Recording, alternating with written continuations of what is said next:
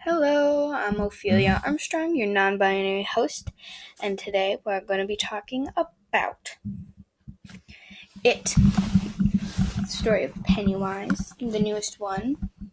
Well, not newest, not chapter 2, but not the really old one. But yeah, so basically, having watched it several times, the first one's way better than the second one. The second one's just it's not, there's no jump scares or anything. It's kind of disappointing. But as far as the first one, it's really good because it all takes a trip into their minds and what scares them. And I think that's personally just really, really cool. And yeah, it's like they're just friends. They go on this adventure that's scary as shit. And yeah, basically, I think if I had to rate it out of 100, the first one would definitely be an 88, and then the second one would be a 50. So anyway, the second one is just not as good. I think personally it's because that they're adults and they're just not everything scares them anymore, so it's they just end up, I don't know, it's just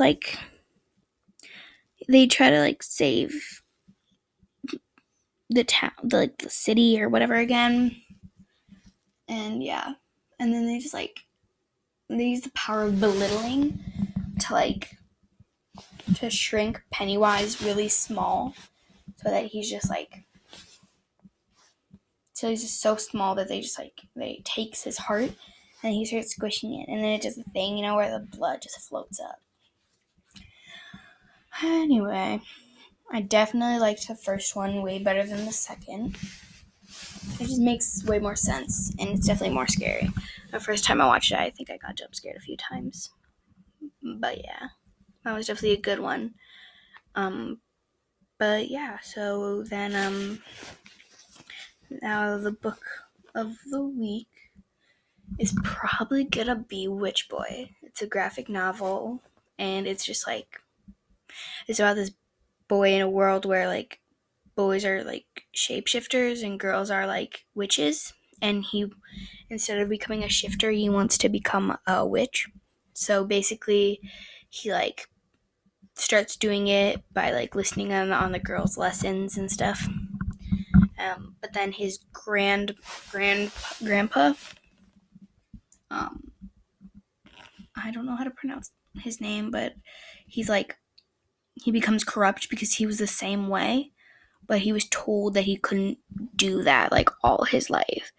So yeah, he just becomes filled with rage, and he starts to turn into a monster, kind of, and it's really cool because and then during the second one, he comes back to his human shifter witch form, and yeah, basically that's it. And then yeah, but there's other episodes too, or not episodes, books as well that are just stories of him.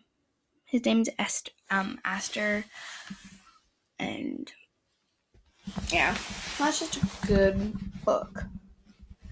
But anyway, I think this is the beginning of the intro episode. Thanks for listening. Goodbye.